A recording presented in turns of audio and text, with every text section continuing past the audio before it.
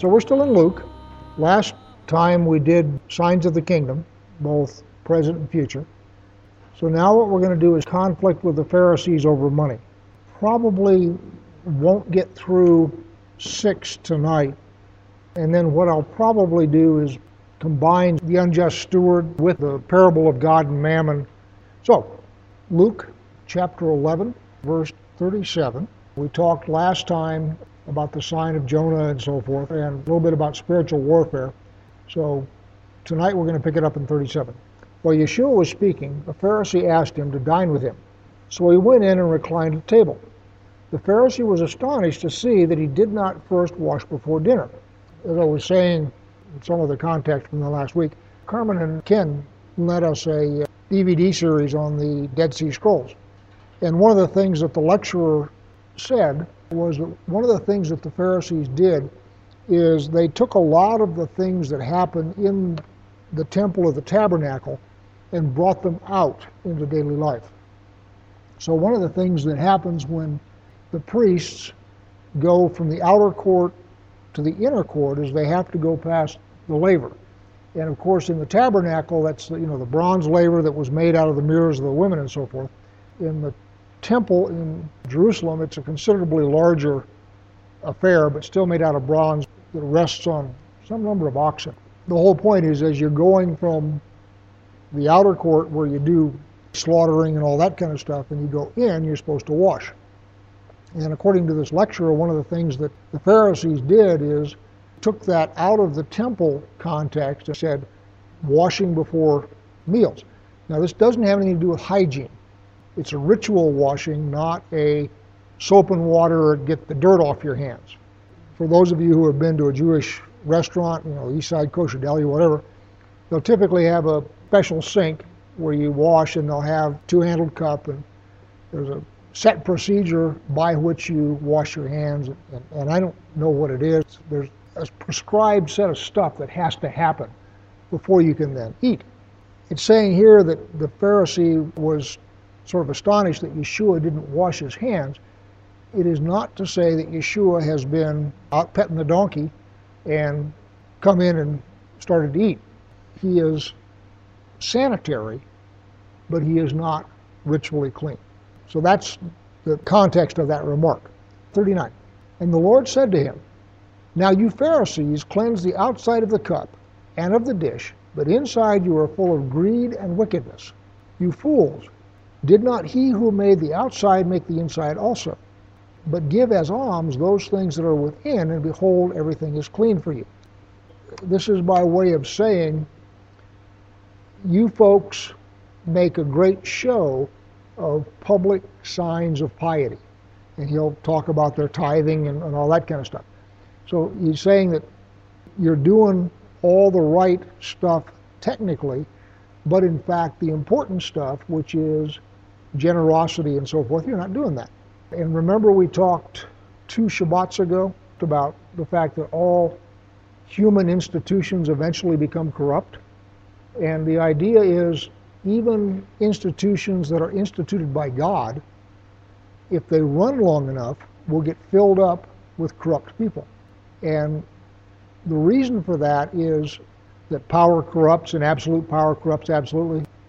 I prefer, it's not that power corrupts, it's that power attracts the corruptible. So wherever you have sources of power, which are basically groups of people who are organized to do something, as I said, whether it's your neighborhood association or the federal government, organizations represent a potential source of power. And what they tend to do then is they tend to attract the corruptible, and so the corruptible then use the power inherent in that organization for their own ends.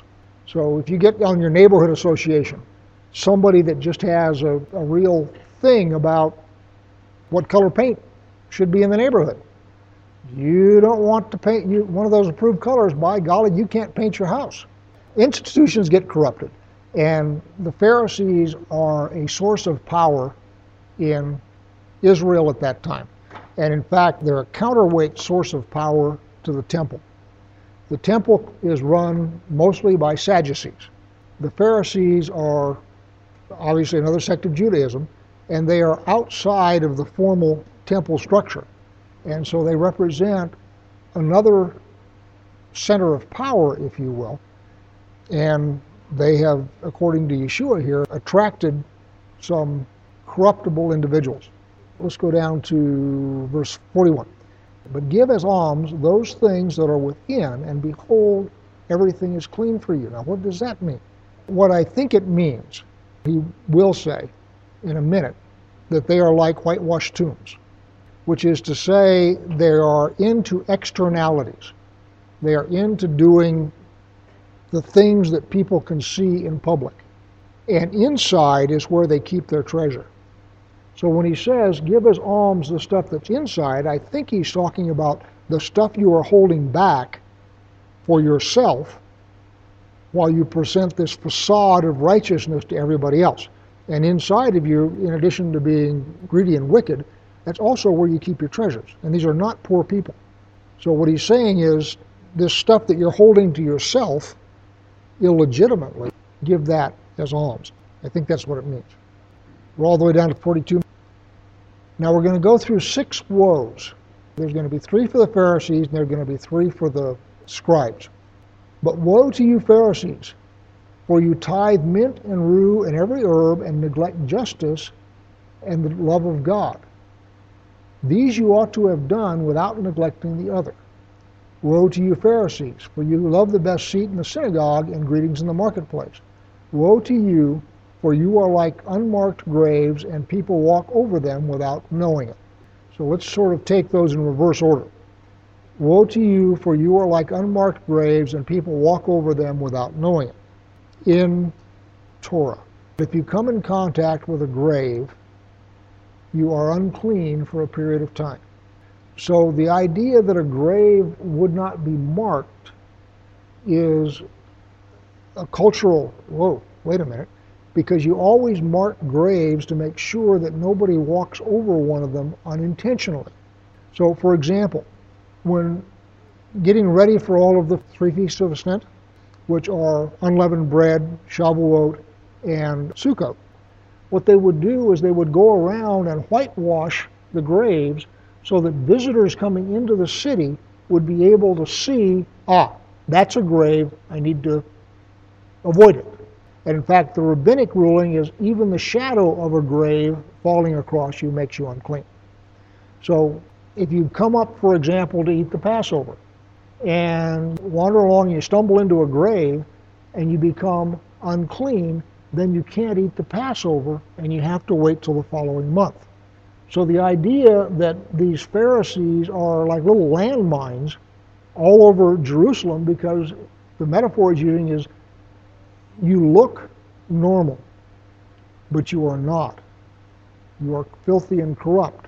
So in that sense, you are like an unmarked grave, because people will deal with you as if you are a normal person, not realizing that you're toxic. I'm going in reverse order. Now in verse 43. Woe to you, Pharisees, for you love the best seat in the synagogues and greetings in the marketplace. This again obviously speaks to pride. And then finally 42. But woe to you, Pharisees, for you tithe mint and rue and every herb, and neglect justice and the love of God. These you ought to have done without neglecting the others. So what he's saying is, the fact that you're doing the tithes of everything you get in is correct. You're doing that right. But in that process, you are not doing justice, and you are not loving God. So you need to do justice and love God while you continue to do the tithing. So now we're down to verse 45. This is where it gets more interesting. One of the lawyers answered him, Teacher, in saying such things you insult us also. And Yeshua said, glad you asked. 46. And at that he said, Woe to you lawyers also, for you load people with burdens hard to bear, and you yourselves do not touch the burdens with one of your fingers. So lawyers here are doctors of the law, which is to say the Torah. And specifically there would be oral Torah. Now, Yeshua in another place says, take my yoke upon you, for my yoke is easy and my burden is light. So the point is that Torah, as it was given by God through Moses, is not intended to be a burden. And what the Jewish lawyers have done is they've added lots and lots of men's laws on top of the Torah, which are a burden. In all fairness to them, remember I said that any human institution that lasts long enough eventually becomes corrupt? In all fairness to them, the reason that they have added these things is because somebody has come and asked. So there's a story where there's two famous rabbis. There's the town rabbi, who's the normal guy in town, and then there's some Torah heavy hitter, one of the guys that make it into the history books. And he happens to live in the same town, but he is not the town rabbi. He is simply a great sage and a great scholar. And so this woman buys a chicken. And as she's getting ready for Shabbat, she finds, and I don't remember precisely where, but she finds some blood in the chicken. So she says to her husband, go ask the rabbi if this is okay to serve, or if it's treif. Okay, treif means something that's kosher but that you can't use. In other words, meat with blood still in it, for example. The meat is kosher, but it's treif, you can't use it. So he heads off to the local rabbi to get an answer, and he doesn't come back. So she's coming up on the time when that chicken has got to hit the pot, or we're not going to have supper tonight. So what she does is she goes to the heavy hitter rabbi down the street and says, what do I do? And he says, no, it's treif, you can't eat it. And she says, fine. And so as she comes back home, her husband arrives and says, the local rabbi said it's kosher. Go ahead and cook it.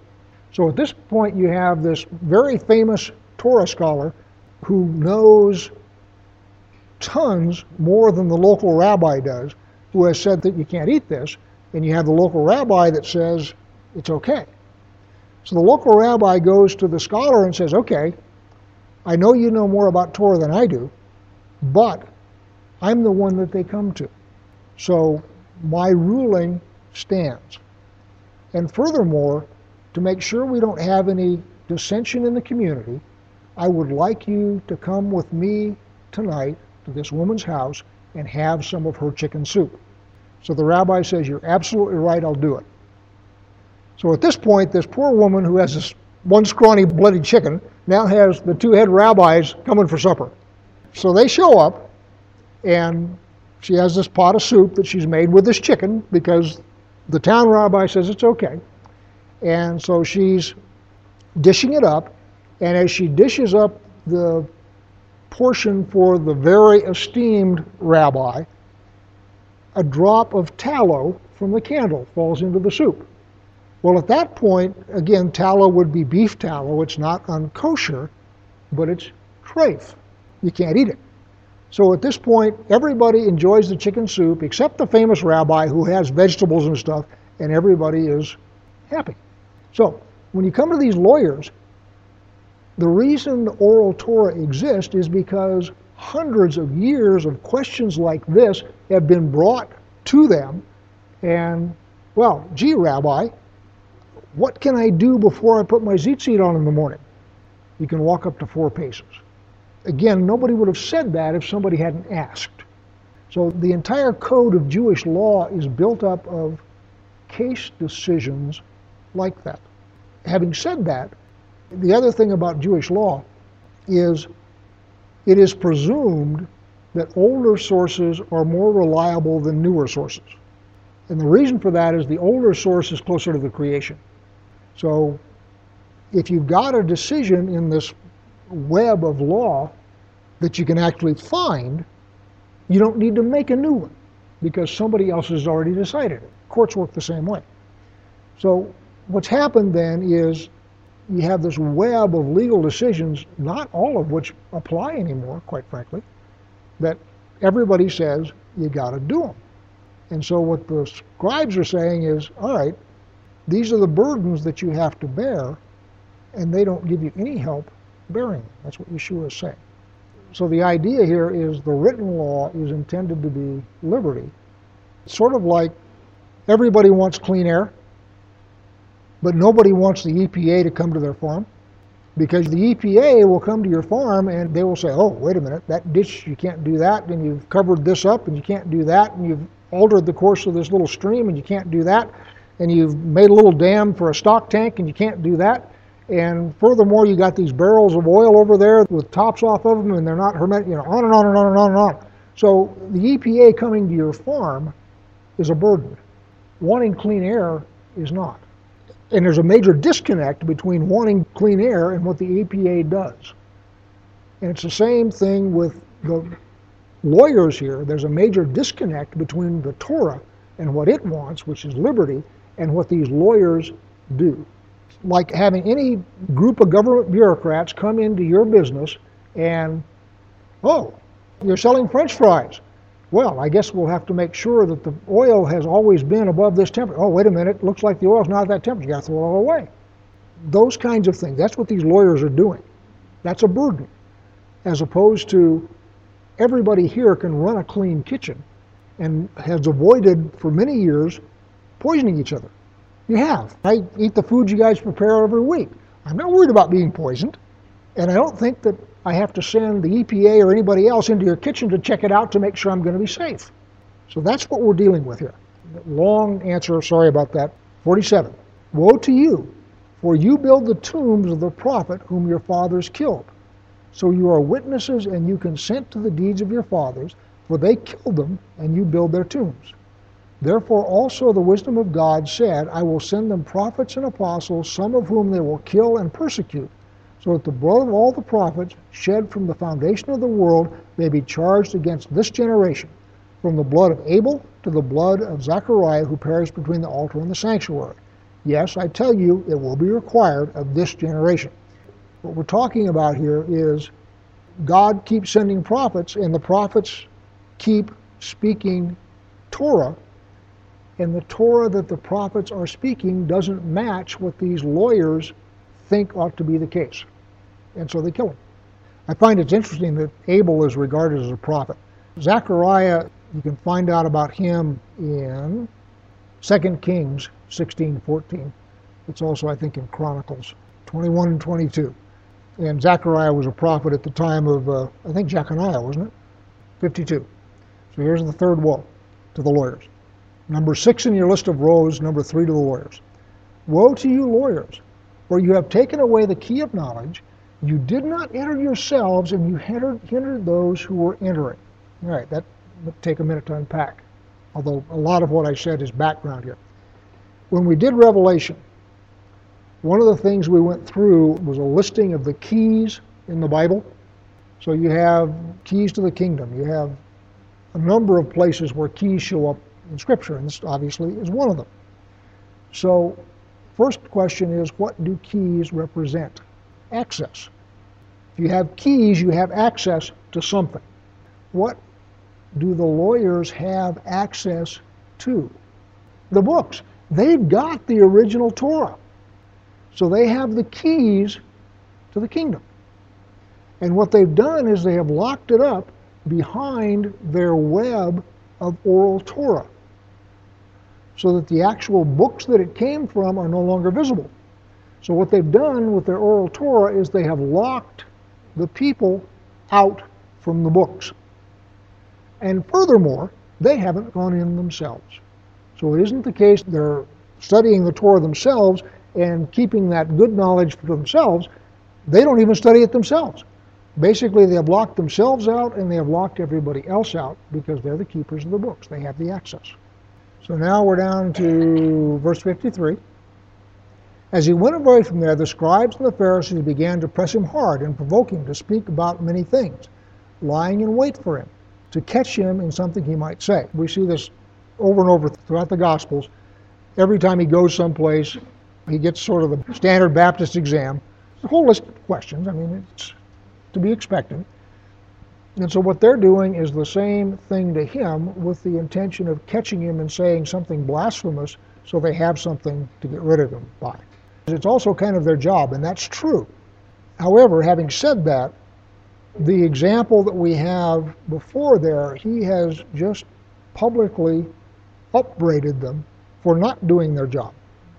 So it's like embarrassing an EPA bureaucrat? You know, if you embarrass an EPA bureaucrat, what he does is he comes back with 10 more and starts looking at everything. So that's what's going on there. Chapter 12.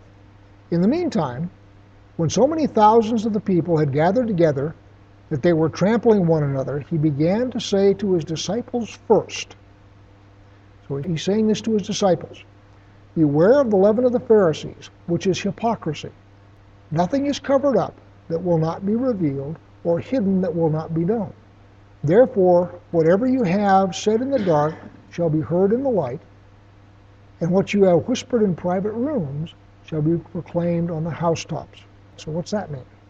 Obviously, leaven represents sin, and the Pharisees' sin is hypocrisy.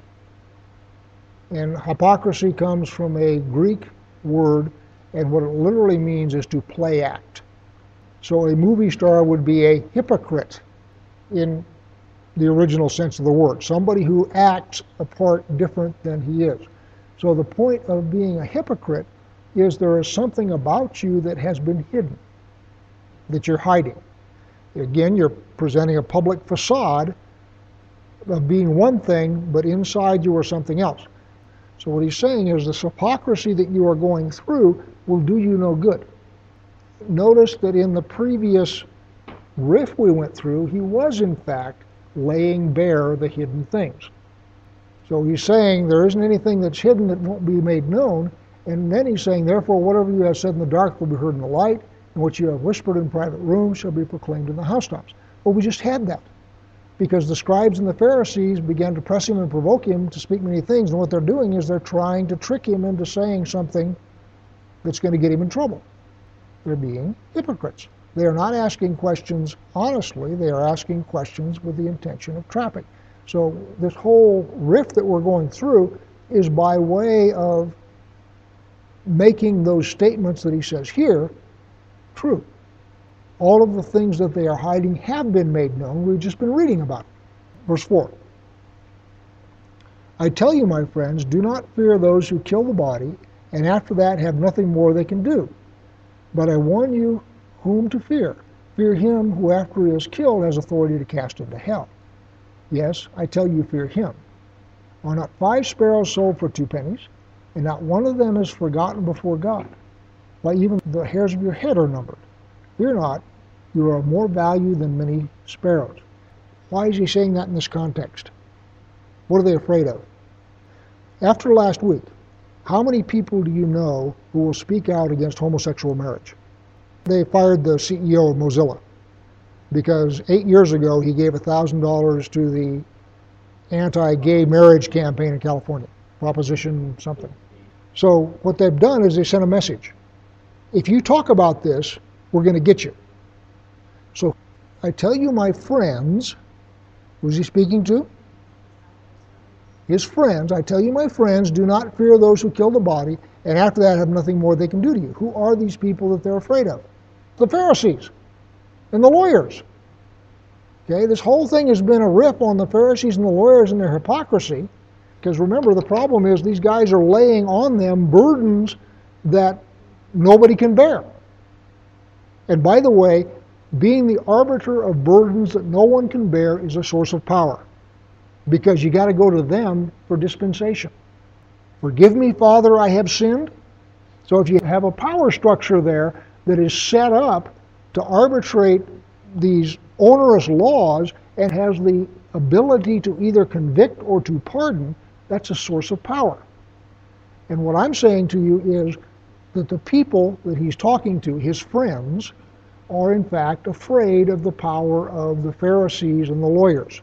And what he's saying is, don't be afraid of them, because the worst they can do is kill you. Instead, what you need to fear is the one who, after you die, has the power over your eternal destiny. That's the one you should fear. Then the business with the sparrows and so forth, what he's saying there is that God knows you. And so don't fear these people who have secular power to the detriment of your relationship with God. Your relationship to God is what's important. He knows the hairs on your head. He will be able to judge rightly. So as you are going through your life, don't get talked into violating your relationship with God in order to please the secular authorities, or the religious authorities in this case.